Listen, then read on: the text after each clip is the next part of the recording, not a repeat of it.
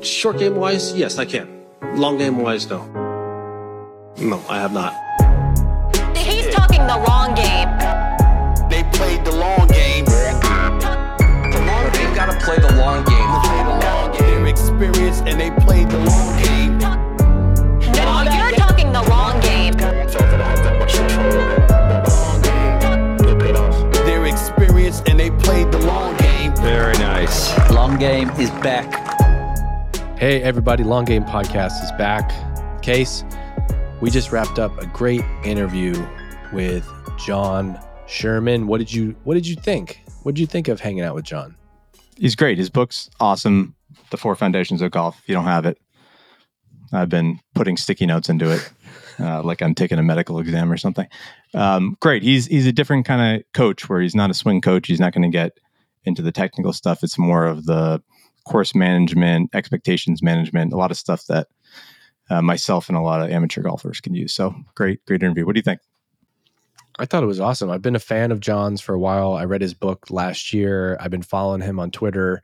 As you and me have made more progress with the show, I've just started messing around on Twitter, and I occasionally will click on someone's profile and I'll see that they follow me for whatever reason. And I've been DMing John for, I don't know, a couple months now. And then the other day or a couple weeks ago, I was like, let's see if he'll come on the pod. And he said yes, which is awesome. He gave us an hour, really interesting stuff, just talking about his approach to golf and strategy, and just has me excited about this podcast, about who we might be able to get on and other great conversations. So after that, we're gonna make picks for this week for the waste management, and then we're gonna play our interview with John. But real quick, what's your reaction to this Wyndham Clark 3-day shortened? You hate it? It's a big week. Hey, let's just say this now. Big weekend for LIV Golf. No football, no PGA Tour on a Sunday. Neiman 59, Sergio Rahm. This is a big weekend. LIV Golf is coming. Are you mad about this ending to this tournament? And what else could it have done? It is what it is. Yeah, I'll try to give my take on how things have transpired here with the tour the last 4 days without the cloud over this that I had a lot of bets that did not include Wyndham Clark, and I was very eager for a 4th round conclusion of this event. So that's on me. Aside from that, I think it's a joke. As much as I can say this right now on a Monday morning, not being at Pebble Beach, not having any clue about course management and how much water a course can take, and how dangerous it is to have players out there and 30, 40 mile an hour wind gusts, which I think they just call the British Open every year. But I think it's a joke, and you couldn't have made a worse scenario for the tour, where they have this Sunday with nothing on the week before the Super Bowl, except for the Pro Bowl. But if you're watching that, you're not listening to this podcast. So, but I think it's ridiculous. Like, this is a signature event. It's one of their worst. As fans, we're being told this is one of the top, 8 non-major tournaments of the year. You've got one of the best fields I've ever had there. I think if players made us think about it, they'd be playing right now. Or I don't know why you can't play on Tuesday. But yeah, I think it couldn't have gone worse for the tour. You had all these eyeballs on LIV, which, they had an exciting finish. And the tour is just kind of sitting there saying, we'll check tomorrow. They didn't even wait till this morning, Monday. They called it last night when they said they were going to check how the course was this morning. So what a feeling, though. Everybody, if you're Wyndham Clark, though, you end on a high note. You have the course record at Pebble. You walk off with the elevated event purse. Let's go. I'll see you in Arizona, boys. Ludwig seems like too nice of a guy to make a stink, but he missed that eagle putt on 18, which they were saying this could be for the tournament. And the way they talked all weekend about or especially all Saturday, well, we'll see what you posted. It seemed like it was a foregone conclusion they weren't going to finish this tournament. They're already everyone involved with the broadcast, the tour, the rules official they brought in, or sorry, the guy that makes those calls for the tour, they brought in the end of the day on White. Saturday. Is that the guy's name? I forget. No, isn't that guy at LIV? Slugger White. And what do you make of the purists who say that it was preferred lies, and so it's a 60, doesn't really move the How about they wrote that on the flag for Wyndham?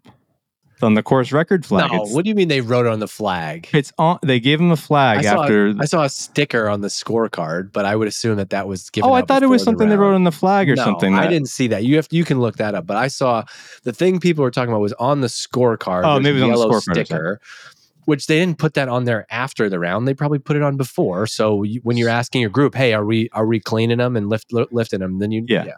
So obviously, there's for the purists out there, that's an asterisk.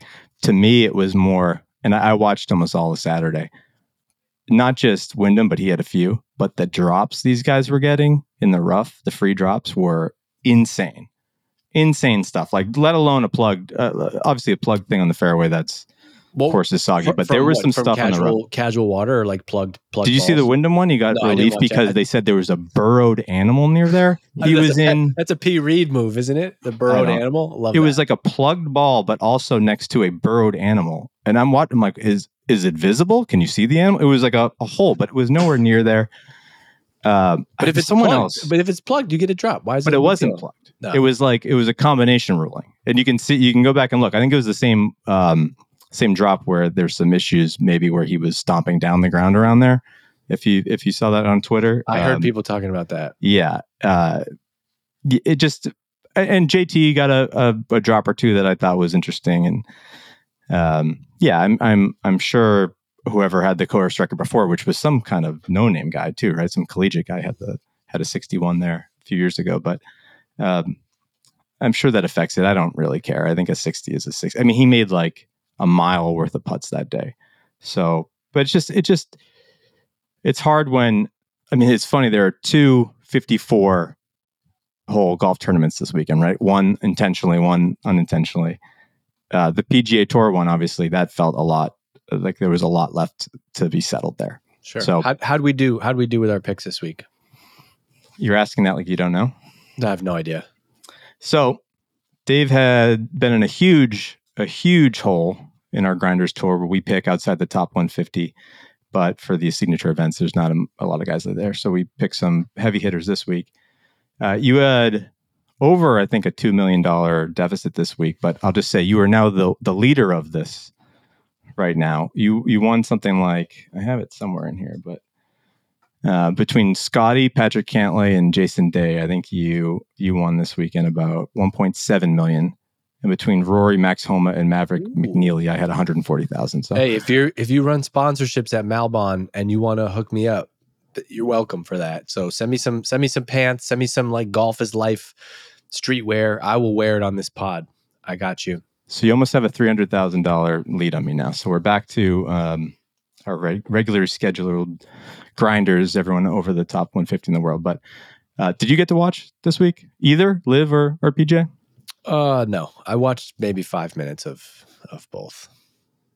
Well, and, it's funny that nobody on either tour knows how to take a drop anymore, which is incredible. Most people I play with, I don't know how to take a drop. There's no rules. It's lawless. This whole thing is getting out of control. I will say that there's a lot of good players on LIV now. Something's got to. This whole thing sucks. This PGA Tour is weak. And that was one of the first takeaways I had too. Was holy shit! Like, there's a lot of, and I mean, good players versus notable players could be a discussion, but that's especially if you're talking about where ratings come from and casual fans. Yeah, there's not a whole lot of difference. So, friend of the pod, my buddy Eddie, who I play golf with, he texted me on Friday, and he's like, or what? Maybe it was Thursday, whenever the LIV tournament started. He says, "Are you downloading the CW app? Like, I'm loading it up for this weekend." And I was like, whatever.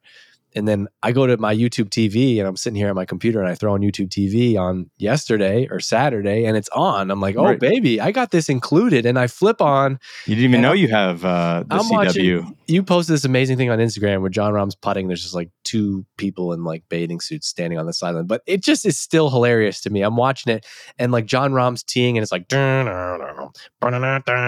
just like house music playing in the background. I'm like, come on, this is incredible. I tell you, everyone's complaining about the team aspect of it because I think a lot of people got exposed to it this weekend for the first time.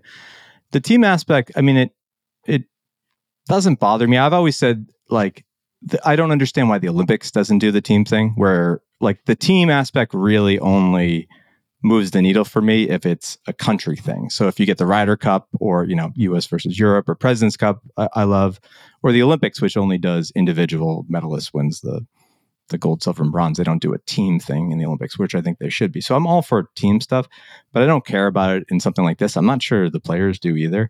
Or but, I like team if they play together, like if it's 2-on-2 or 4-ball, right, or like totally, that's cool. Ryder but Cup, Olympics, the aggregate, these 4 people are on a team, and the aggregate of their score is a team win. Those are, to me, those are 4 things happening completely separately. The thing that I have the biggest problem with the format, which I don't know, maybe people talked about it, but I was shocked that it's not like, it was the biggest thing for me is these guys all finish on different holes. So you have this tournament that comes down to the last hole, and you're looking on the scoreboard just naturally, like, what hole are these people on? And all they have is this thing at the top that says holes remaining. But the different, like, how are you supposed to keep track of, there's a lot of people bunched in that leaderboard within a stroke. Like, I don't know the Myoga course, whatever. Like, I don't know it's a par 3 versus a 5 where a guy has an opportunity to eagle this hole or that. It's so hard to get kind of a context on where the tournament is itself, just watching casually. Now, I didn't have the volume all the way up. I was multitasking. But to me, that's golf. Like, I want it on where I can look and in a half second do the math on like where things are, where they stand. It was really hard to figure out where people are finishing in the shotgun start kind of thing. I think I was reading this in a book.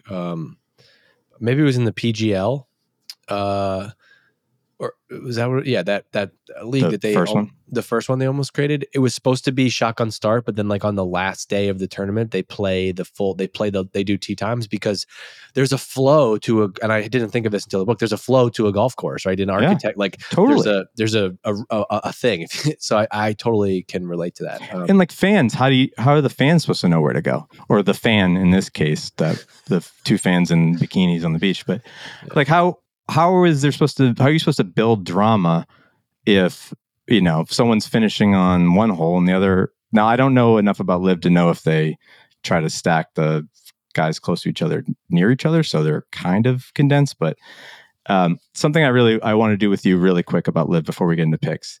I have right here, I just went through my wallet. I have $100 cash, and I'm willing to send it to you, Dave, if you can answer this trivia question correctly. I need you to maybe back away a little bit, because I trust you that you're not going to Google this, but I don't fully. There are 13 LIV golf teams. If you can name more than half, I'll send you $100. I'm going to give you a second. I'll pull it up. But do you think you could name more than 6 team names? Let's try. I'm going to be a stickler too. Ready? Some puns and stuff. Go ahead. Crushers. All right. I'm not going to make you do the Jeopardy thing where you say what is, or in this case, do the golf club or whatever it is after. But Crushers. It's funny on this list, they all say the name and then GC for golf club. And then for Crushers, it says CG. I'm assuming that's another LIV misprint, but go ahead. All right. You got one. Is that one? Hmm? Smash. Yep. Cleeks. Yep. Legion 13. Mm-hmm. High Flyers. 5. You need 2 more. The 4 Aces? Or is it Aces? 4 Aces? What's your final answer? 4 Aces. Okay. You need 1 more.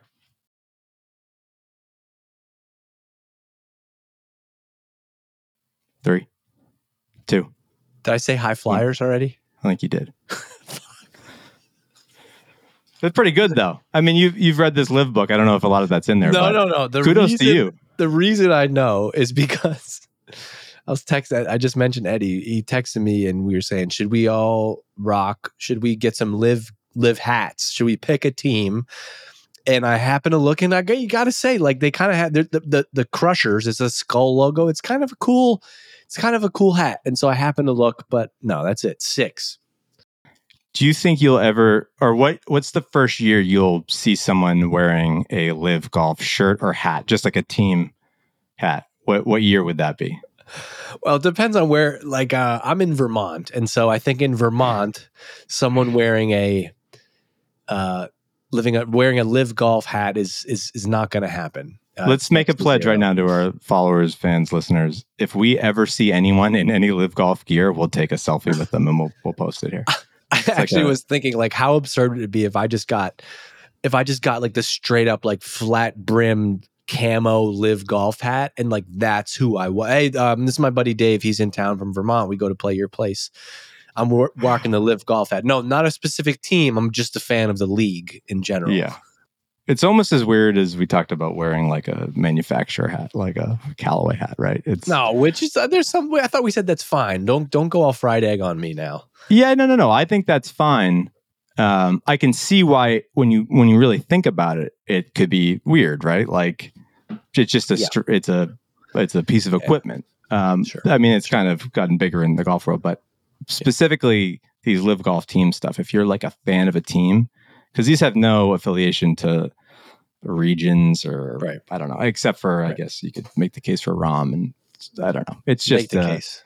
Like what really disappointed me most watching it was it just reaffirmed that like I'll watch any golf. If the PGA Tour is gonna drag their feet on whatever, I know it was probably hard to play yesterday, but dude, I'm watching Bryson and Sergio play a 9-hole match with one club on YouTube. Of course, I'm going to watch if the golf is on TV. Last thing on Live, the whole scuttlebutt on social media was like these commercials are nothing like the PGA Tour. Like people doing side by side comparisons of recording their like a TV and a laptop next to each other of Live Golf playing on one and then just commercials on the PGA broadcast, as if you couldn't just time that and record one when one was in commercial. But I think a lot of people were watching the YouTube feed, which it doesn't have commercials, I guess, or less. There was nothing but commercials, what I watched on the CW. A lot of them promos for Vampire Diaries and stuff like that, but slaps, as they say. Yeah, let's make picks. Okay, do I have the first? Am I up first because I'm the hot hand right now? Yeah, this week we're going to the Waste Management, which is a notable one for a lot of reasons, mostly the famed 16th hole, right? Have you ever been out there? I went out once and played the course once, but nothing really. I haven't. No, to report. I have not. My only thing I'll tell you is that I went actually on our baby moon. My wife and I. She didn't. Wow. We went to like some spa in that area, but. I went over there and played one round, and it was late October. They were building the entire city of the course around me.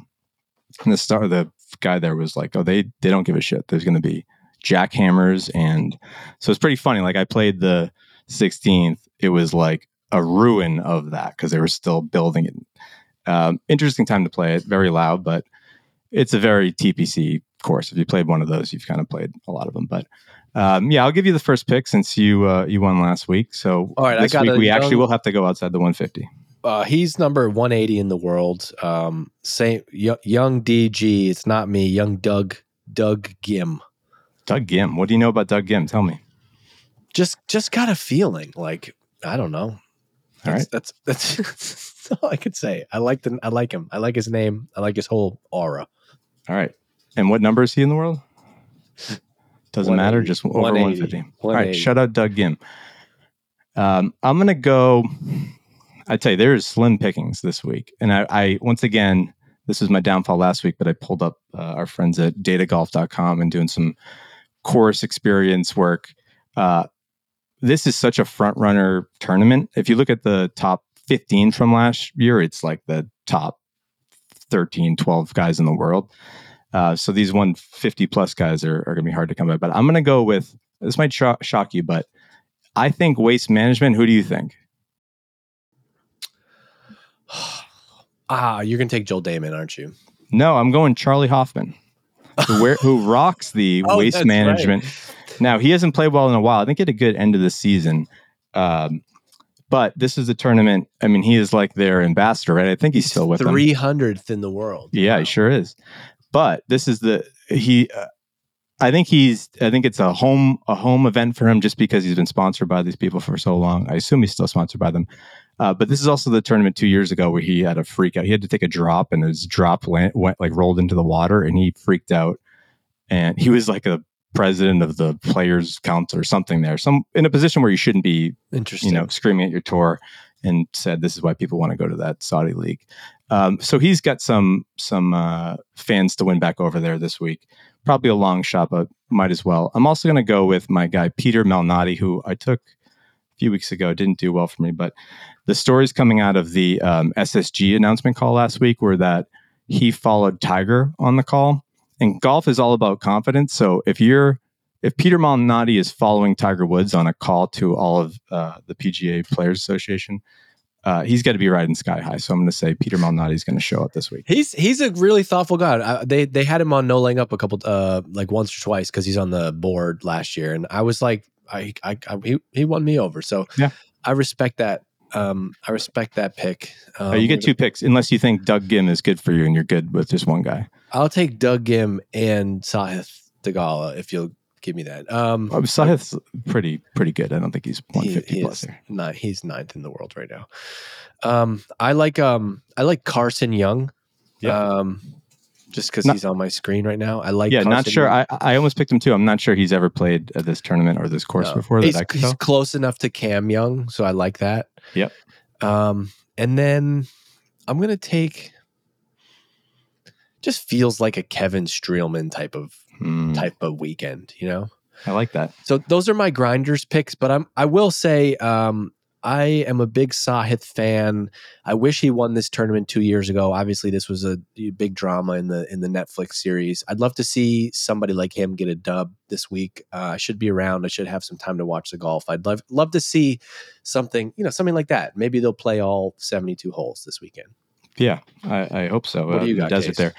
And just to piggyback on that, yeah, that's the best full swing episode for me, season 1, when he breaks down with his parents, and you just don't see professional athletes. I got a little misty. Yeah, I mean that if that didn't win you over, I think you got a lot of fans. And it shows the value of that show too, how you can shine a light on these guys that people may not know as much. And the guy's dad is maybe the best character on tour. We should get his dad on this podcast. Because he loves to talk about his son, and I would love to talk to him. You find his Hotmail address, and I'm happy to reach out. You got it. All right, my last pick. I'm going through a bunch of guys here, but I'm just going to throw out a ridiculous one. I'm going to go with Zach Johnson. And he's in this field because of a career money exemption. You have any idea what that means? I mean, I can put together what it means, but did you know that even existed? A career money exemption gets you into I only know it because I've been looking at this thing more like when we do this, and I've heard other people talk about it, but there's just there's all these levels of exemptions to get into these events. And it's crazy. What a feeling, man. This guy's made a boatload of money playing golf. He's captain of the Ryder Cup. He's like, yeah, what are we doing this weekend? Sure. Should I play Waste? I'll go play Waste. Like, how nice is that? I'm surprised that you picked him after, him not getting it done for you in the Ryder Cup, but maybe you're able to put that aside. Yeah, I didn't think about that till you just said it. And now it brought back all sorts of bad memories. So I'm not going to change it, but he's been getting a lot of shit for getting into some tournaments that maybe people think he shouldn't be in. So every once in a while, you'll just see Zach Johnson pop up on a leaderboard and like, oh, wow, Zach Johnson. So these stadium courses, I feel like, are gettable. Someone can have a big day. So I got Hoffman, Malnati, Zach Johnson. You've got Doug Gim, friend of the program, Carson Young, and Kevin Streelman. You got it. And Sahith. By the way, before we get into this interview with John Sherman, and we got to go, looking at listener trends for the past couple months, we have doubled our listeners every month, November, December, January. So if you're listening to this right now, tell a friend about the Long Game Pod. This is only the beginning. Send it to a friend, hit follow on Spotify, Apple Podcasts, wherever you are. But we got a great interview for you right now with John Sherman, Practical Golf on Twitter. I hope you have a great week wherever you're listening to this. Enjoy our conversation with John. And Rory, come on the pod.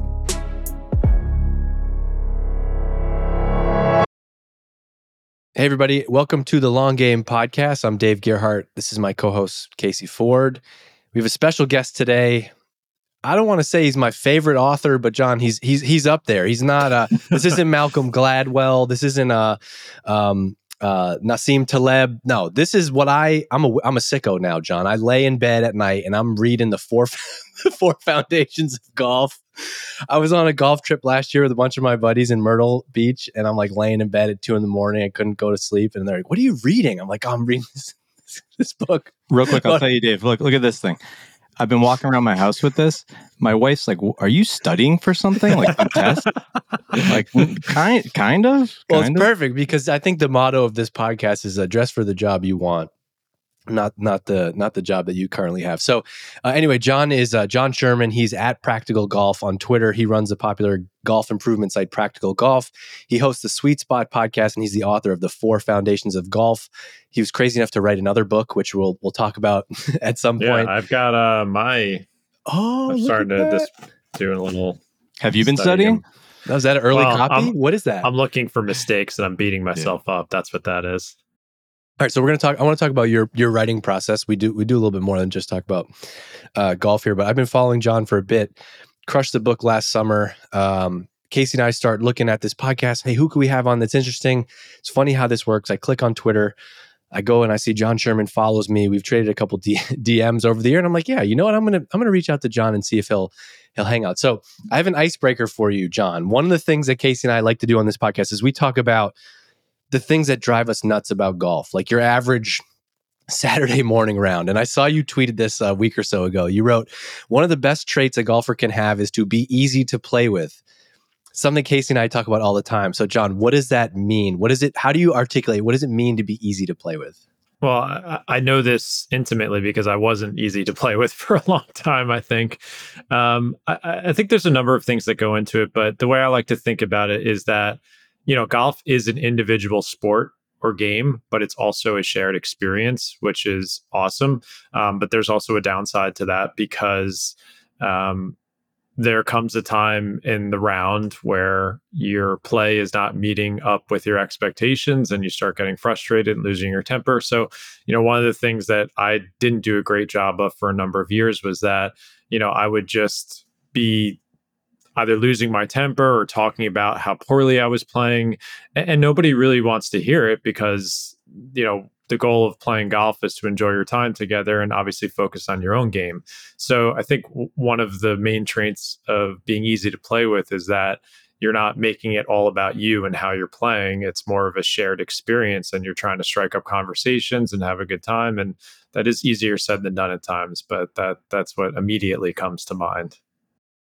Do you have a nightmare foursome? You hear a lot of people talk about like Mount Rushmore of foursomes, or what's your nightmare foursome of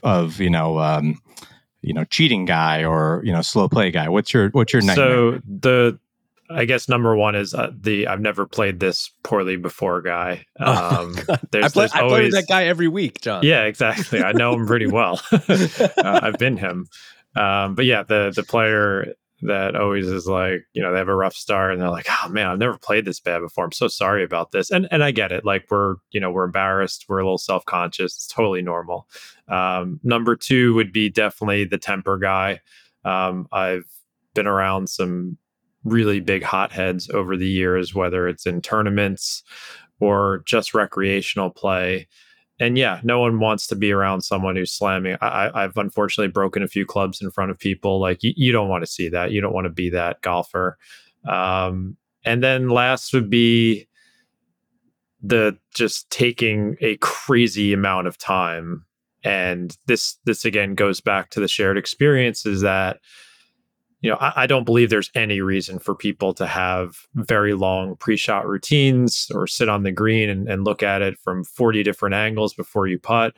I prefer people to play with a little more fire under their butt. So yeah, I think the golfer that just takes forever to hit the shot. And again, I want to be aware that people get frozen over the ball by their fears. But if you have a predefined process that takes forever, like I'm not in love with that.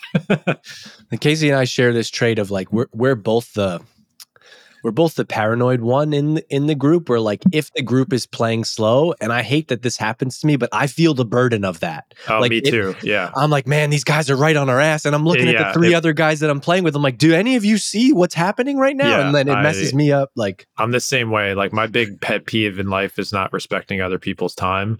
And I've been in some like big tournament moments where we got put on the clock and it's just burned in the back of my head. And yeah, I'm like that too. I look at the tee behind me and say like, well, there's people waiting. Like we got to get going, and other people can be unaware of that at times.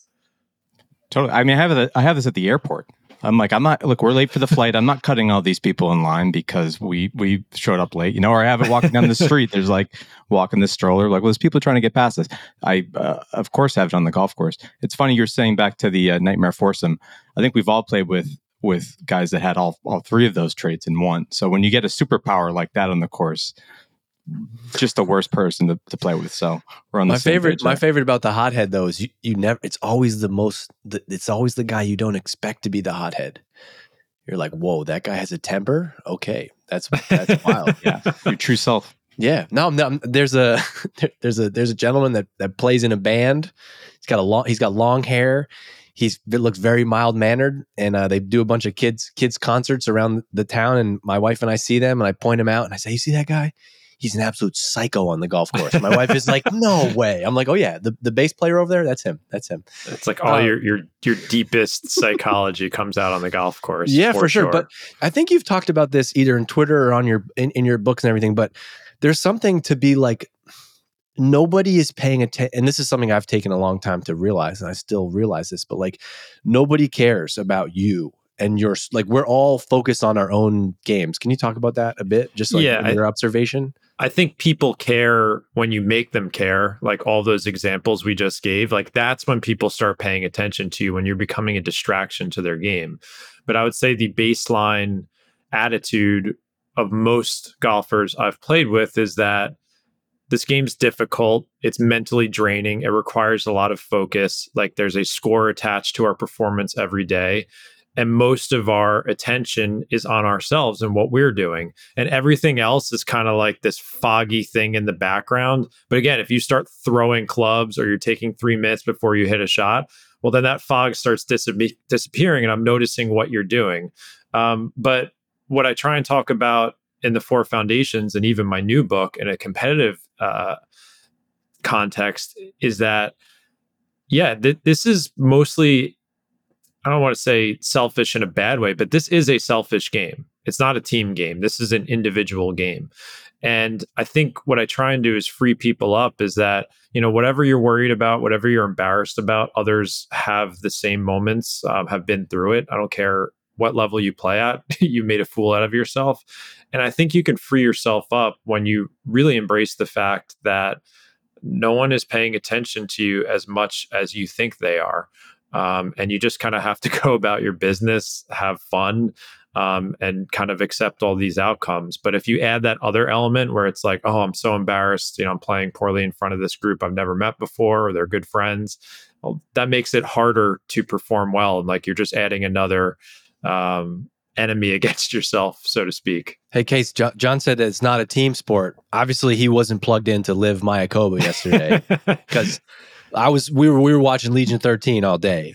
Anyway, before we get super deep in the golf stuff, can you set some context, John, about your background? You're a high level competitive player. I don't know if I feel like you're in the plus 2, 3-ish handicap. I've seen you qualified for the US Mid-Am with a cool little 68. Just give some context for like the history of your game and your playing ability now, and then we're going to get into some other stuff. Yeah, I mean, long story short, I got obsessed with golf when Tiger got big, when he won the Masters, when I was like 12 or 13. And, I was a decent junior player. I wasn't a standout, probably like a 3, 4, 5 handicap at my best. Was a captain of a mediocre high school varsity team.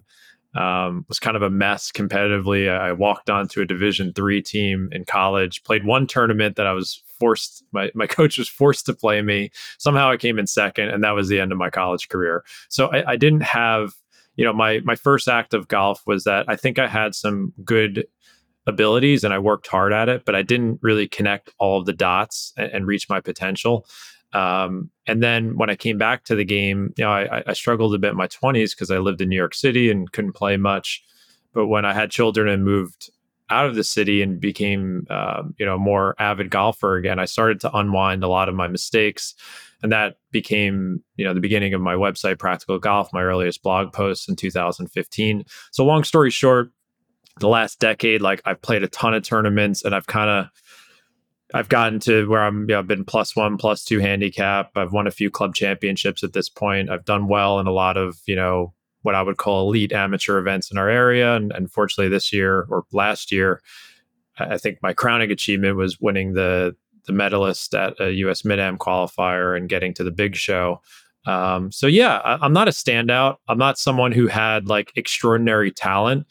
In my new book, I kind of write that I fought and clawed my way to this level of performance. If you saw me play, nothing would blow you away. But I just kind of consider myself like a normal guy who was always on the outside looking in, and I figured some stuff out, and I'm trying to help other people along the way. I love that. So Lou Stagner, who you have a relationship with, you will follow on Twitter. He posted a video of your swing like in December, and that killed me. I know. I couldn't even. I couldn't even. I wasn't paying attention to when he asked me. He's like, "Do you mind if I do this?" And then I didn't realize he was going to say it was me too. And I was just like, "Oh God!" I was like, "I don't want to deal with this." But it's so funny, and I become a little reply guy in there on Twitter, and I comment, "Oh, I love this game where all of the 15s tell the +2 that he's an 8, an 8." You know, like, but I do think there is something there in that, like you got to learn how to score, you got to learn how to play.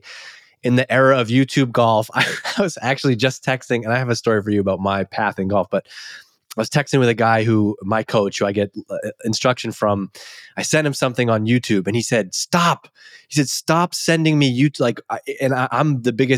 I'm guilty of this in the biggest way, which is like in the era of YouTube golf and Instagram and social media, it is, it's very easy to lust after like the perfect swing, the perfect mechanics, when what I like about the stuff that you write about is you talk about the importance of having the right mechanics and having a fundamentally sound golf swing. But, the 4 foundations that you talk about are expectation management, strategy, practice, and a sharp mental game. And I think that's a cool pocket of golf that until I started following your stuff, I didn't really have a great resource around. Yeah, I think there's playing skills and then there's swing skills.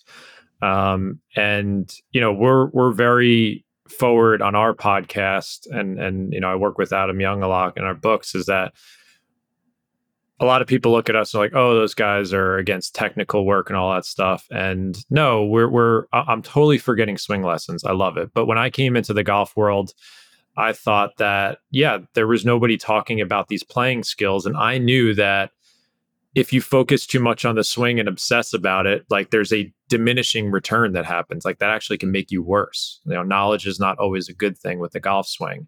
And I just felt like all these other, topics there was stuff that really good players had figured out and that they knew about. But I think the rest of golfers just hadn't thought about it, or they didn't focus on it. So I was like, well, let me shed some light on these playing skills.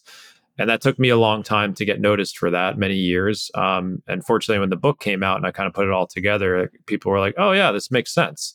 And I'm not the only one talking about it either. I think there's other people doing it now. So, yeah, I think, you want to work on your swing. You want to get the technical parts in a functional position and impact throughout the swing.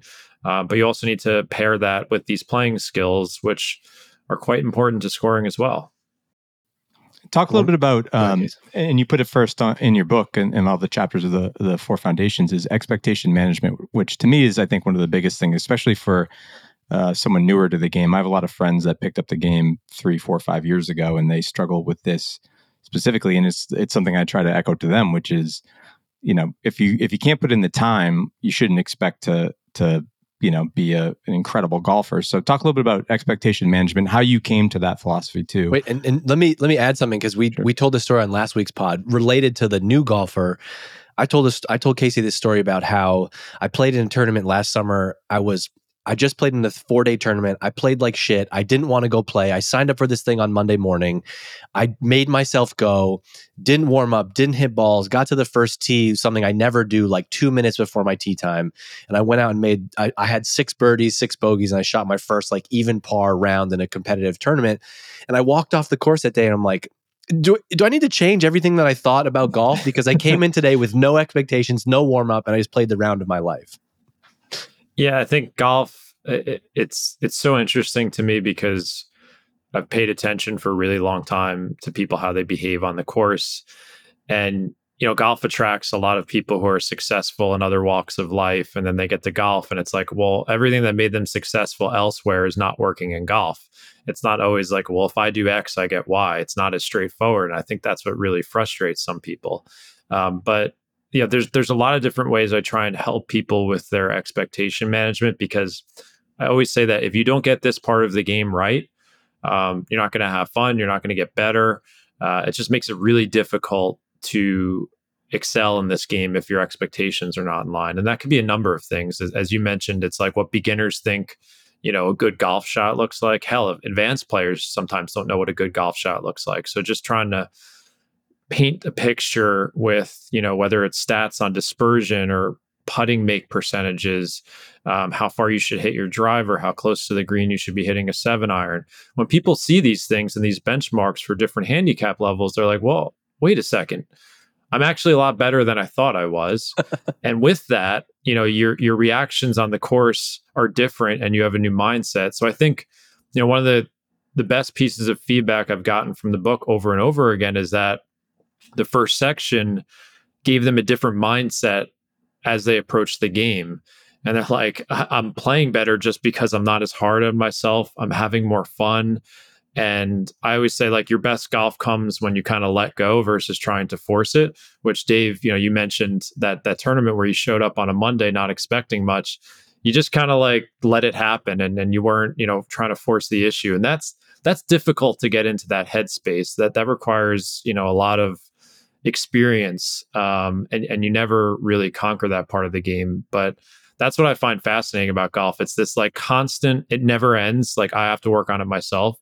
It's this constant process of matching up the inputs, how much time and effort, your current skill level versus like what you expect to get from a performance perspective. And that equation like never gets solved completely. You have to keep working on it. How do you approach something like that with like a big tournament that's been your goal? Like you you want to qualify for the Mid-Am. You ended up winning that event. You're a medalist in that event. Like, how do you take both sides of that? Because there's a balance of like, there's that great clip with Tiger and Annika's son this year, and he's like, "I'm so nervous," and Tiger was like, "You should be. That means you care." Yeah, but you can't care too much. So the night before that event or that day, how do you not put so much pressure on yourself? What's the mindset you try to get in? So the one thing I'm trying to hammer home in this new book is experience. Competitive golf is different. It's not the same. It might look the same, but you don't feel the same.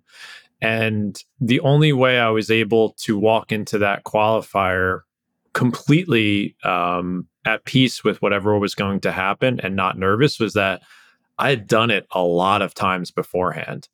I've put myself through a lot of qualifiers, matches, club competitions since, 2015. So me showing up to a USGA qualifier or even another big qualifier in our area, it's not that new or different for me. So my brain's not looking at this like, oh, what do you need to do differently? It's like, I've done this before. I'm going to go through my process, as cliched as that sound, and I'm just going to do it.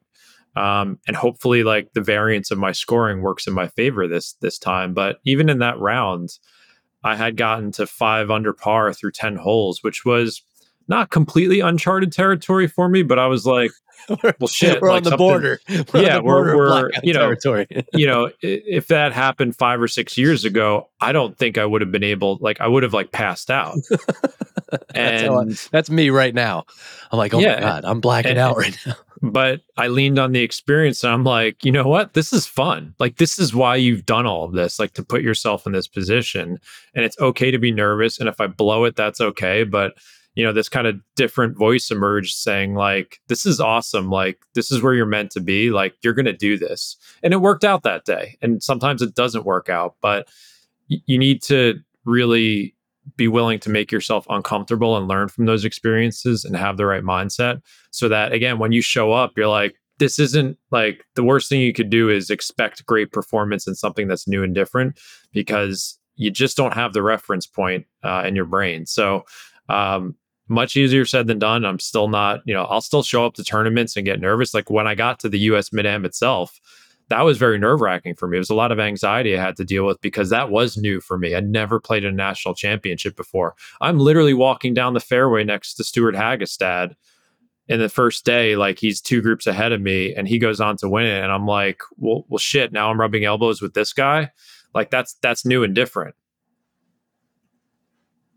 I have a question for you. This is going to be Dave therapy. How do you get off to a better start? So 2 years ago, I started to get into competitive golf. Basically, I have a similar story. I lived in Boston for a long time. My wife and I and kids, we moved out of the city. We moved up to Vermont. I happened to get a house right across from a golf course. I hadn't played golf in like 10 years. I channel all of my free time and creative energy into playing golf.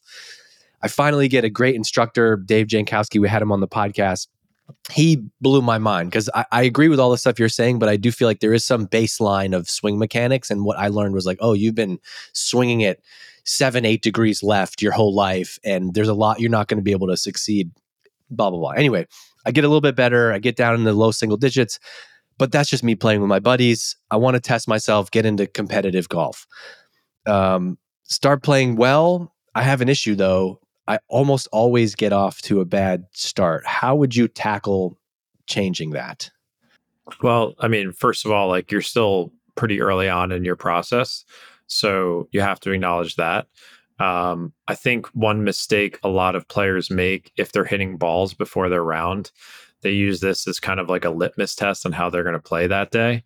And, whether they're striking it really well, then they're like, well, great, this is going to be a good day. Or let's say they're shanking a few and they're nervous. So like, well, then they walk up to the first tee with this defeatist attitude.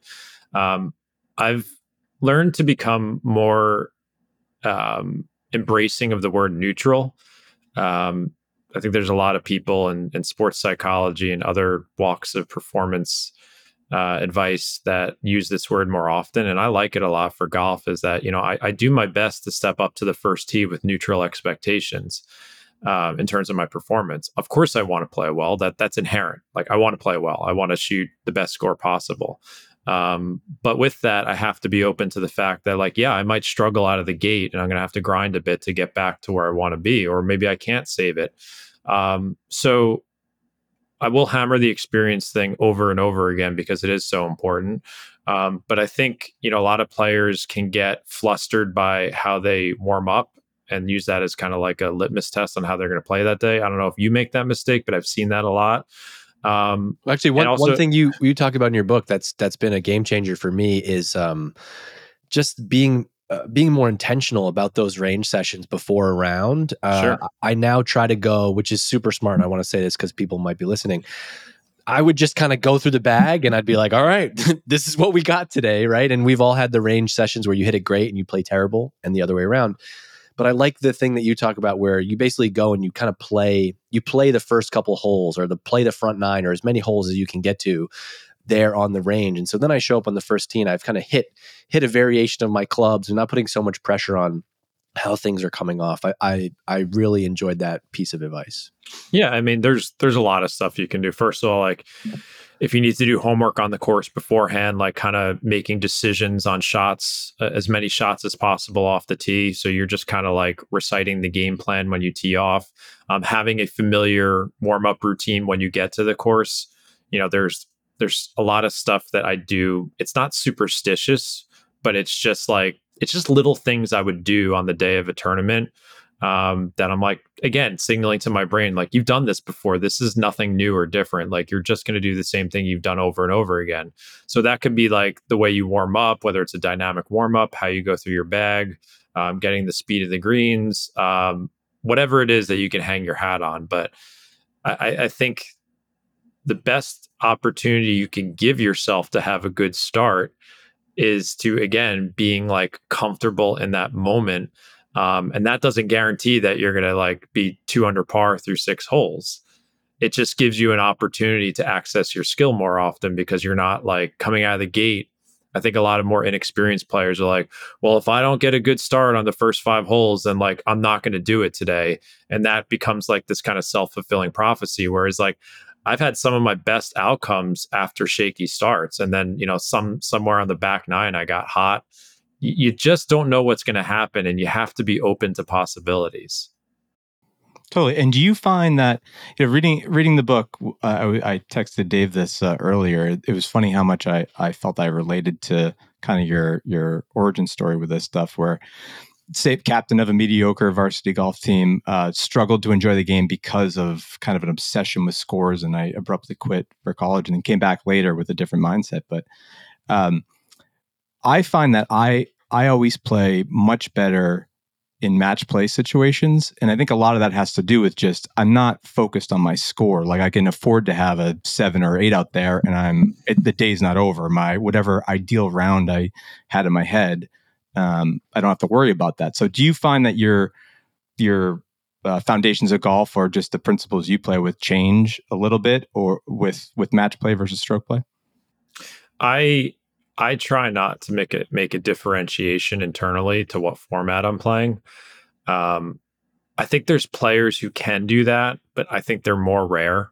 I think, someone like Tiger comes to mind, where he's just like, I'm going to pummel you today, and there's nothing you could do about it. Yeah. Like, I've seen some players I've come across who have like that moxie and that confidence, like, and maybe I have it like relative to certain like areas, like if I'm playing in a more controlled environment, but I'm not going to step up.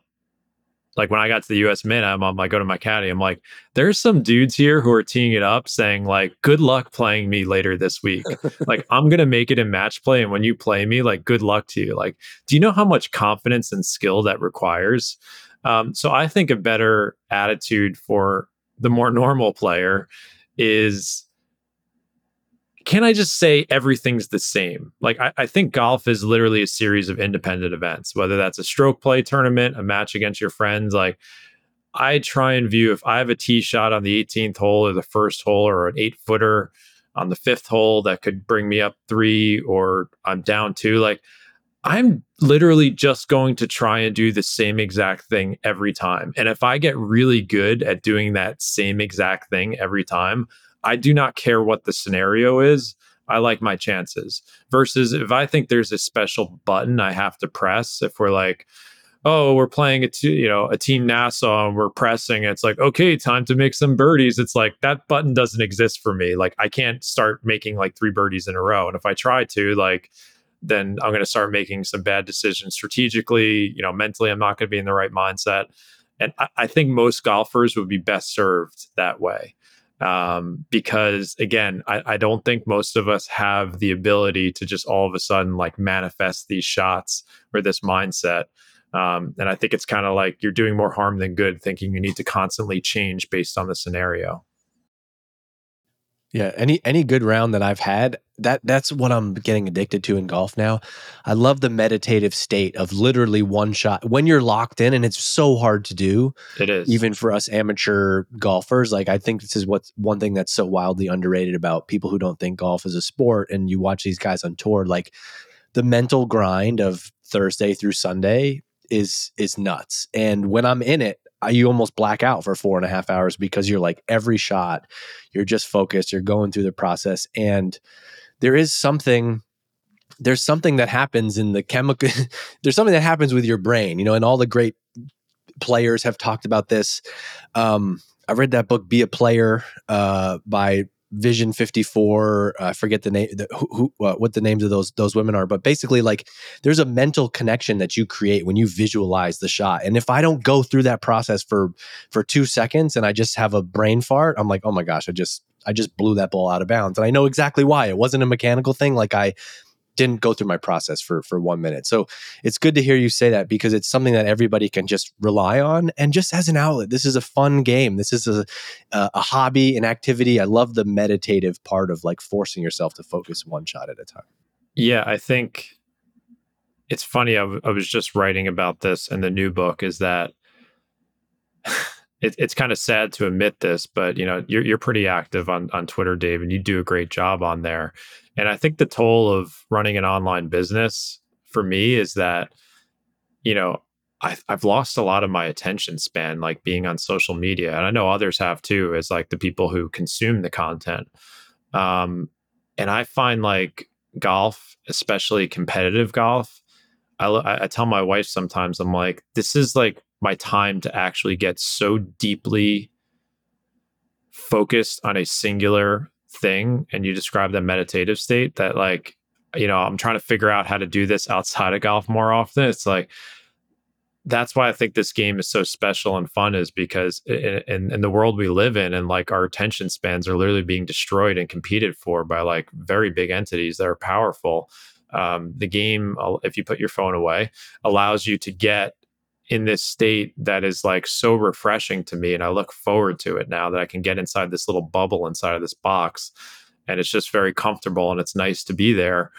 So yeah, it's kind of like an escape as well. And I really kind of cherish that more than ever. Well, Casey and I talked about this when we started this podcast. It's just like, there is something about just being at this point in our life, mid to late 30s, right, where I found myself kind of just, and especially with work, like I've built, similar to you, right, built an online business. Like everything that I do happens digitally somewhere. My kids come in, they just see me sitting here and they're like, that doesn't work. I don't know what he does.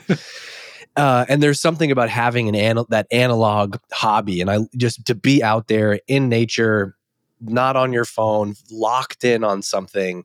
That's just shooting a good score or not. I think, like, let's get back to like, what if I told you that you could have a 4.5 hour, sometimes 5 or more, walk in nature on this like amazing landscape? You talk about this in your book, and I try this sometimes, either if I'm playing bad or I just take a minute to just like look around. And I'm in Vermont. There's mountains. It's just beautiful up here. I do try to take not to be super like hippie on you, but like I do take a minute to be like, dude, come on, this is not your full-time job. You're out here playing golf. Like, you tweet every Saturday morning. I see you, John, in the summer. Like, if you're teeing it up today, remember, have fun, blah, blah, blah. I think even just putting yourself in that frame of mind, like, oh, I haven't seen Casey in forever. We're going to go have a great time today. Just be in the moment. That's what I love about this game that I don't think you get from a lot of other things. And it's important for me that my kids see me doing this, because I want them to grow up around sports and have those outlets like we did growing up, where you'd go play basketball at the Y for 6 hours and not have a care in the world. I think you can have that with golf. And I think, to your point, it's more important than ever. Yeah, I think just having, no matter what happens out there, I just want to have a baseline appreciation that I got to do it. And I, as you said, like, we'll take several moments throughout the round to kind of take a mental snapshot.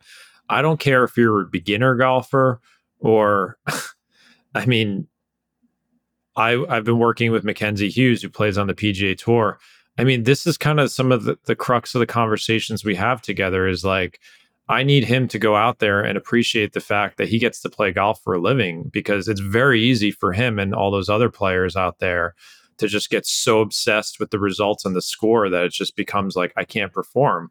So a lot of it's even and this sounds crazy to people, like reminding him that, he's out there to, have some gratitude that he gets to do this for a living. Now, of course, the context and the stakes of that are much different. But he came on our podcast and talked about that. I wanted people to hear that, because it's not just for like, beginner or intermediate players. Like, I think that mindset's for everybody in some shape or form. We this is very random. We have a Mackenzie Hughes story. Well, it's just involved with a tweet. Case, can you tell us? Yeah, well, Mackenzie yesterday for the downtime at the Pebble Beach Pro-Am, when they were waiting out Sunday, got delayed, but he was saying, I'll take some questions. So Dave and I have this thing he brought up a few weeks ago where no. John, do you run? I'm more of a biker. I've run in the past, but not still currently. Works. I think it still works. Do you listen to, you have headphones in when you bike or exercise?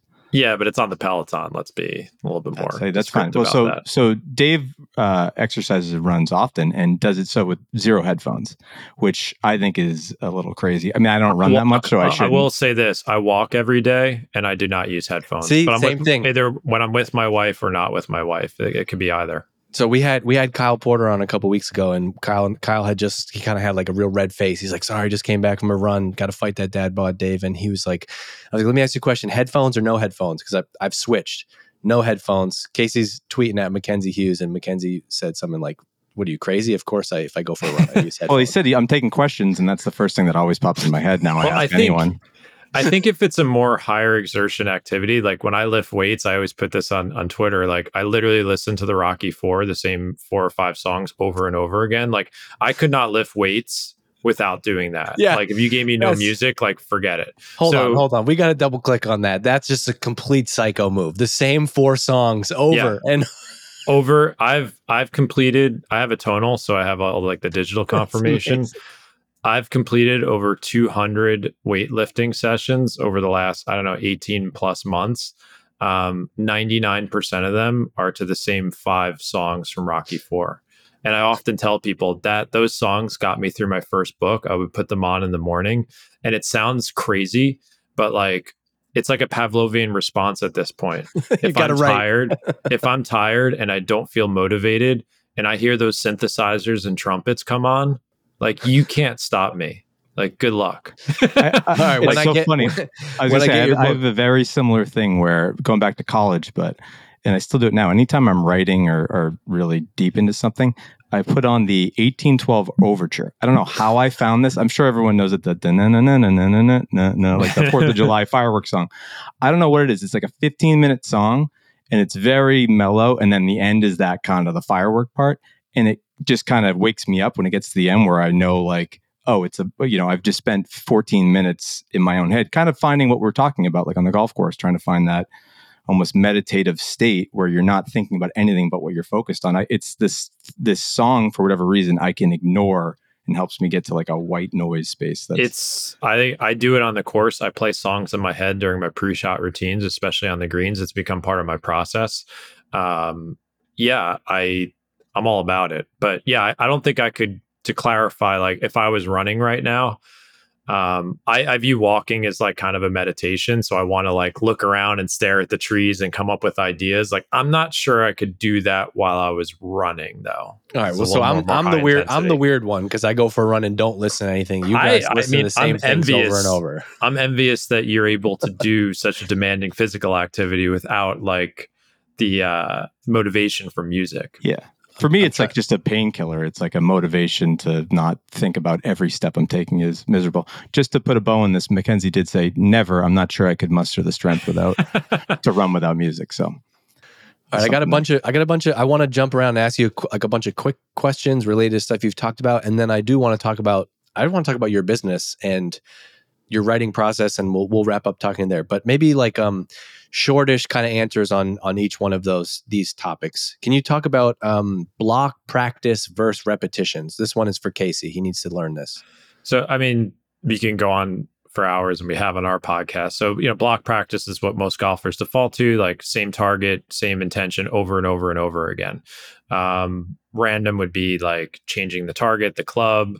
I mean, you can get into subcategories where you're changing intentions. I think most golfers have overdosed on repetitive practice and they're not engaged. They just kind of rifle through the bucket, what I would call a zombie range session. I'm not against block practice. I do a ton of it, but I'd rather it be more intentional. Can you go through a routine? Can you pick a target? Can you take time after each swing to absorb how is my impact, ground contact, start direction, curvature, absorb what happened, and then do it again.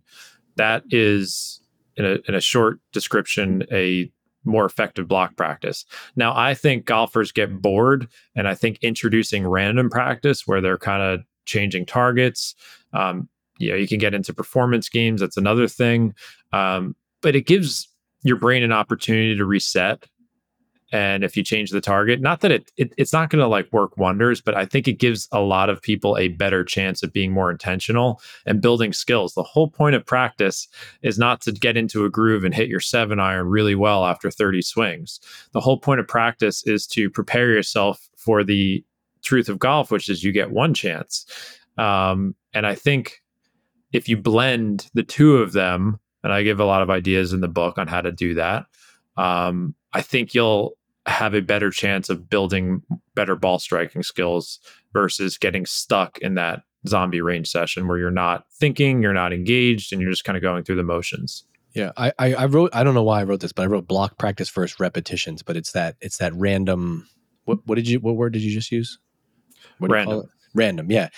Because this is, I make this mistake too, but I try not to make any more. Just you go to the range and you come back an hour later and you just hit 100 drivers and you're pouring sweat, and I didn't get any better. For me now, I think having an instructor block practice, I try to do it when right now I'm trying to like shorten the top of my backswing and get in a better position.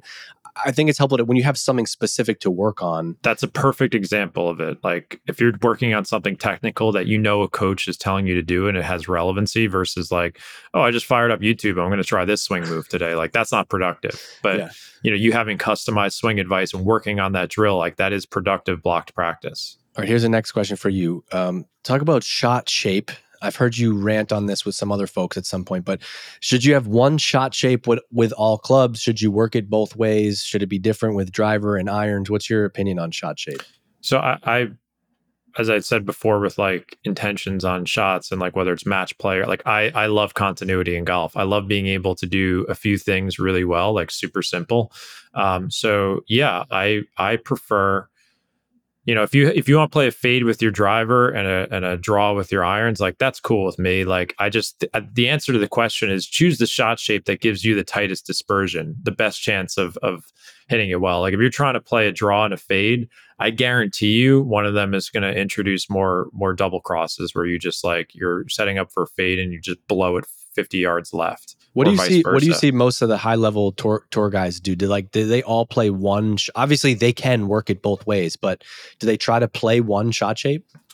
It depends on the player. I think there's more of a movement to do one shot shape. I think Brooks Koepka and DJ are two perfect examples. Like they started winning majors when they just like hit the repeat button on a baby fade and just stopped trying to play all the shots. There's plenty of guys who. I mean, it's different for them because they have straighter ball flights now.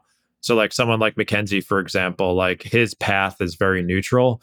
So like, yeah, if he's got the club face closed a little bit or open a little bit, it might be a baby draw or baby, fade. So it's not that different, but he prefers to play a fade. Like that's his kind of like swing DNA. So outside of them, like if they're thinking that way, you're talking about the 15 handicap, get really good at one thing. You don't need to. I don't work the ball in both directions. I mean, I'm a more of a draw player, and I've kind of straightened my ball flight out. I don't intentionally try and hit fades ever, unless like there's a tree in the way, and I really think I can bend it around there if there's enough space. That's 1 out of 1,000 times, maybe. I'm stepping up with the same intention pretty much on every swing, and that's where I think most golfers can play their best. So. I'm not a fan of trying to work it both ways. But again, if you have a better shot shape with your driver and it's different than your irons, like go for it. Just do some testing. You can use launch monitors. You can track stuff on the course. Try and settle on the shape that gives you the best chance of less double crosses and tightening your dispersion. Like it is, I believe it's that simple. Resisting the pin is a universal concept that can help all golfers. I love this one. I try to do it, but I'm a sucker and I'm competitive, so I can't talk about this concept. Yeah, I think you want to shoot lower scores, you got to hit more greens or give yourself more easy chip and pitch shots. And a lot of that happens if people are just defaulting to the pin as their target. So if it's tucked left, tuck right on the front of the green, they're just shifting their target too far away from where it should be, and they're short-siding themselves a lot. They're just not giving themselves enough opportunity to get the ball on the putting surface. So I give a pretty basic strategy to most players with the approach game. Like as you get further away from the hole, 100 yards and out, just kind of playing to that 2/3 back of the green and more to the meat or center of it. Like that strategy has saved many, many golfers a lot of strokes. I think when you get better and you're, let's say, a better tournament player, like, yeah, you could start adjusting targets closer to the pin. But again, it's not directly at it unless it makes sense strategically. Like Decade from Scott Fawcett is a wonderful system for more advanced players on how to pick better targets. And even, the average player can use it as well. But I just want people, again, with simplicity so that they step up to the ball and they're not like having 4 different decisions in their head. So if I tell them, hey, take a little bit more club and aim towards the center, like that's something you could do every time. And that will quiet, like my main reason for telling people that is that I think it'll statistically, I believe it'll help them hit more greens, but it also will reduce the amount of indecision they hit before each shot because the decision's kind of already made for them. And then you can make adjustments from there. when you bring in, I think it was maybe two years ago when Cam Smith won the Players, he stuffed it on 17. Yeah, I think he was just aiming there for the middle of the arena, exactly. and he hit a little push, and you find your way into something, right? And that's the foolish thing about like watching golf on TV is like a lot of the times we're like drawing conclusions based on the result of each shot. But like I would love to have the player's intended target on each swing, and then we can know like, oh, he actually like blew that 10 yards right of where he was aiming. I've also put that in the book. Like watching golf on TV is not the best instructor to becoming a better player. You talk a lot about incremental progress as being like a key to improvement. What's something that you've been working on like recently, or maybe a recent win? What's incremental progress for you, someone who's in the pluses? Right now, the hardest thing I'm having to do is I have, unfortunately, I have tendinosis in my elbow. So what we would call tennis elbow.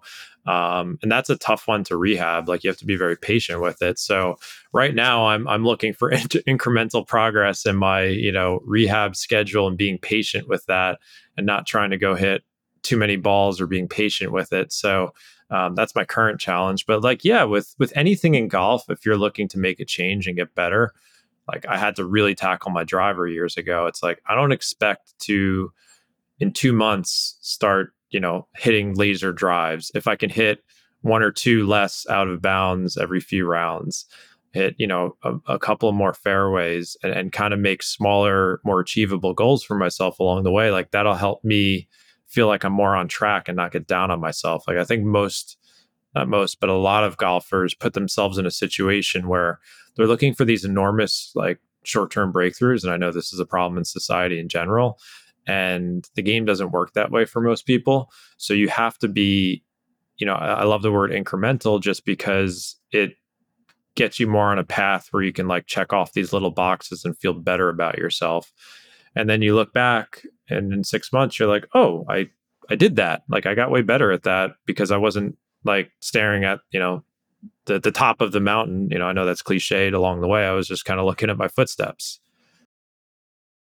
Hey, let's talk about your business a little bit. So you're coming up and you're building a business in relatively a new era where you're doing that writing online. You started Practical Golf. You started your blog 2015. So you've been grinding on that for 8-9 years, which also people don't appreciate. It's not like you just started this a year ago. That led to you building a presence on social media and eventually writing the book. Just curious, like as a business creator, marketer, audience builder myself, like tell me what that experience has been like. And did you expect to one day grow up and be an online writer and have that be your job? No. I mean, the most interesting part about the whole process is that like I ended up in a place where like I didn't really think I would be, but like I started it with like a deep passion for wanting to get this message out about playing skills and having the perspective of a golfer rather than a swing instructor. I thought that voice was missing. So yeah, I just started with the intention of writing good material. I was very interested in like online business. I used to work at Google, when I first got out of college in 2005. So I got a little bit of a taste of it. So yeah, I was super interested in growing it all. And this is when like blogs were not dead, but they were on their downturn, I would say, in 2015. But yeah, I learned like SEO, affiliate marketing, growing an email list, like all the skills that I know Dave. I follow a lot of your stuff, and I think it's very interesting. And along the way, I think the best skill I developed was that I was able to take a complicated game and explain it to people in a simple way that got them to change their habits. I wasn't very good at it for the first 4, 5, 6 years, but I kept experimenting and seeing what was resonating, especially with the business as well. And it just got to a place where like I kind of found my voice. But as I said, with like even tournament experience, like I wrote hundreds and hundreds of articles, and for 2 or 3 years didn't really have much success to show for it, but I loved doing it and I kept going. And were you working? Did you have a full-time job that was like? Yeah, I was still involved in a business with my father. I've always been in sales. I would say it took me like 5 years to build it into a business where I was like, okay, I could do this full time. And it, how I was making money changed a lot. Even to the point where when I released the 4 Foundations of Golf, which was really a culmination of like everything I had done from 2015, that when I put it together in one package and, I did self-publish it and I saw the response, I was like, it just totally changed my mind on like what my business was going to be and what I had to offer the golf world in the future. So, the one thing I've learned is that like nothing stays the same. I kind of doubled down on what I noticed what was working and what I had, I thought I had a competitive advantage. Really, writing books is really hard. Writing is really hard. So I thought like I have some type of advantage there. And I do other stuff. I do podcasting and other things, but like I just noticed I'm like, what can I have the biggest impact with and like turn my attention there? So like, yeah, I think I'm gonna keep writing books and do everything else I do. But what's cool now is you have an audience, and so there's like this really powerful. You have the feedback loop, and so basically like when you go to write a book, you're not going to be like, oh, what should I write about, right? If you're constantly writing articles for your website, you have a big newsletter list, almost 50,000 subscribers. You have amazing engagement on Twitter. You can share like a thought that goes viral or gets a great response in your niche, and you're like, oh, this is interesting. People really like when I talk about this topic. That stuff then becomes the seeds of like what you go and spend time deeper on and go and write the book, right? Yeah, I know you know this very well, but like, yeah, it's very, when I got the idea to write the Foundations of Winning Golf, I just started asking more questions to people. Like, I just want to hear people's problems or more importantly, what they think is the problem. Or I could throw out mini ideas or mini articles and those turn into chapters. So yeah, like as you grow an audience, like it's kind of like an economies of scale thing. Like you have this disproportionate advantage where you can get a massive amount of feedback from people quickly. And it's no different than I think the comedian working on their 60-minute routine. If they're a little bit more popular, they can go to any club they want and test out material. And if it bombs in front of 50 people in like rural New Jersey, like who cares? Like if I put out something that, the algorithm doesn't like or people don't respond to, I don't care because no one will remember it because they didn't see it, or if they didn't like it, it'll pass. But if I see something hit, then I'm like, okay, that's a chapter. And I will expand on that. So yeah, that is one of the advantages to having an audience is that, as you said, the feedback loop, which is incredibly important in becoming a better golfer, it's also important in putting out content that people find value from. Do you also find that could be a challenge sometimes as someone who you have these philosophies and you're talking about a lot about audience building and finding what resonates with people? Do you ever find that like sometimes the things that are resonating aren't so much the thing you are hoping to get across, or are there things that are less resonating with folks that you're like, this is a key thing though that we still need to get across? It's a key foundation. Yeah, I think there's stuff that I will put in the book that I know wouldn't be a big hit on social media, but hopefully if I've done a good job in the book and I have people's attention and more importantly, their buy-in to listen to me as a coach, then they're going to hopefully listen to that thing that I put in the book that would not go viral on Twitter or maybe would fall on deaf ears in a newsletter. So yeah, I think there's a bit of that where it's like, a lot of what I'm writing is getting you to take the medicine you don't want to take. And I will give you some of the greatest hits and the things that you like, but I also will give you some stuff that you probably don't want to hear. And if, again, you trust me and you think I'm doing a good job, then maybe you will do the hard work and change your habits on that topic. So yeah, I saw I don't know who said this, but like someone was saying the downsides of like using social media as a test for a book or generating ideas, like there's a different reward system for both. And I just try and do my best to blend them together when I create the finished work. And then the audience will decide, like you'll see how people react. Just because I'm a dork, do you have do you schedule your tweets? Do you write out, or just like off the cuff? Do you have a process for writing there? So I've experimented with both, and I've been fortunate enough to like connect with some other like bigger creators over the years who we've kind of talked about this. I'm a very disorganized person, unfortunately. I don't know if I think of myself as a creative person. I guess I am, but like with that, like my mom, I don't want to compare myself to Elon, but I heard him say like, my mind is a storm. Like you don't want to be me. And like sometimes I feel like that too, because like I just have like all these ideas running through my head about like golf and business. And yeah, I think Twitter is just like this haphazard, me ejecting the ones that I think are best. But yeah, I don't use tools. I'm more disciplined than I used to be. Like I only want to do maybe 1, 2, 3 good thoughts a day at most. Like I used to just do stream of consciousness stuff and it got me nowhere. Mm-hmm. So I'm more disciplined, but I'm still not completely organized, if that makes sense. I wouldn't have guessed that. You're very organized and methodical in your writing. So I'm a mess. Like it's the only way I can write a book is if I say like, you're going to do this. Like it's going to be really shitty for 4 or 6 months, whatever it takes you, or over 2 years for the first one. And like, you're just going to get up every morning and do this. And that's what I have to do to myself to make it happen. And if I don't do that, like it's the blend of internal and external goals. I talk about that in the new book. If I don't do that, like I will not get it done. Like I can be lazy, I can be disorganized. And if you think looking at me from the outside that I have all my shit together, like I absolutely do not. I want to make that very clear. That's all before you knew the 1812 overture thing, though. That's going to change your life. I have to listen to Rocky IV over and over again to work out. I'm going to try that. What does that tell you about me?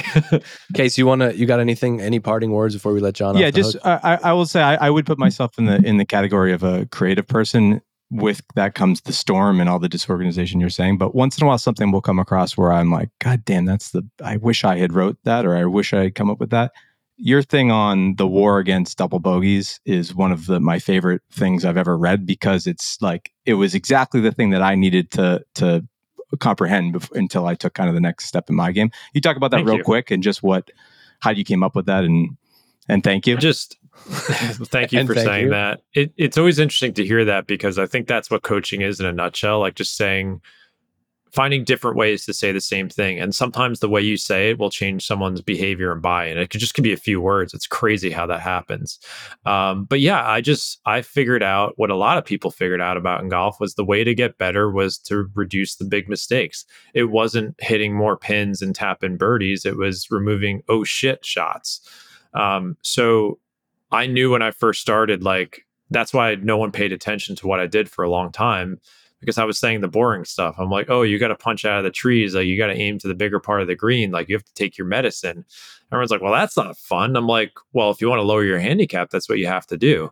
So like my rallying call became like, we have to fight the war on double bogeys. Like that is the only way, like me, you, and everyone else is going to get better, is by removing the bigger mistakes, because they bleed your score so much faster than a birdie restores it.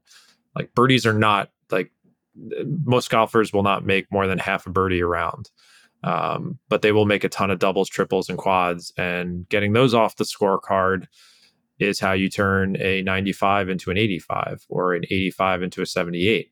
So yeah, I think that became my rallying call, because it's just the truth. Like there's no other way to say it. And I knew I sacrificed probably having a much bigger audience if I hadn't gone for maybe some of the more sexier stuff. But that was always like my DNA as a golfer. I'm like, how can I fight against the worst parts of myself and the worst decisions and losing my temper and get rid of these bigger scores? And like, that's kind of like the genesis of everything I've done. And there's a lot of veterans of that war out there, so it resonates. Yeah, a lot of people. It's just, it is a universal concept. I don't care if you're trying to win a PGA Tour event, break 100, 90, like you just have to reduce them. You can't eliminate them, but you got to reduce them. No doubles. All right, John Sherman, thank you for giving us an hour of your time. This was so good. So good to hang out with you. Finally get to put a face to the name. Although I read and listen to your stuff everywhere. So that's the other thing about building online. You feel like everybody knows you. Go and check out John on Twitter. He's practical-golf.com. Go and check out his book. And maybe like 6 months from now, when the new book is out or whenever that is, we'd love to have you back on and dive into some of that. John, thank you for hanging out with us. And I hope you enjoyed the Long Game pod. Thanks, man. I did. Thanks for having me on. He's talking the long game. They played the long game. They've got to play the long game. Their experience, and they played the long game.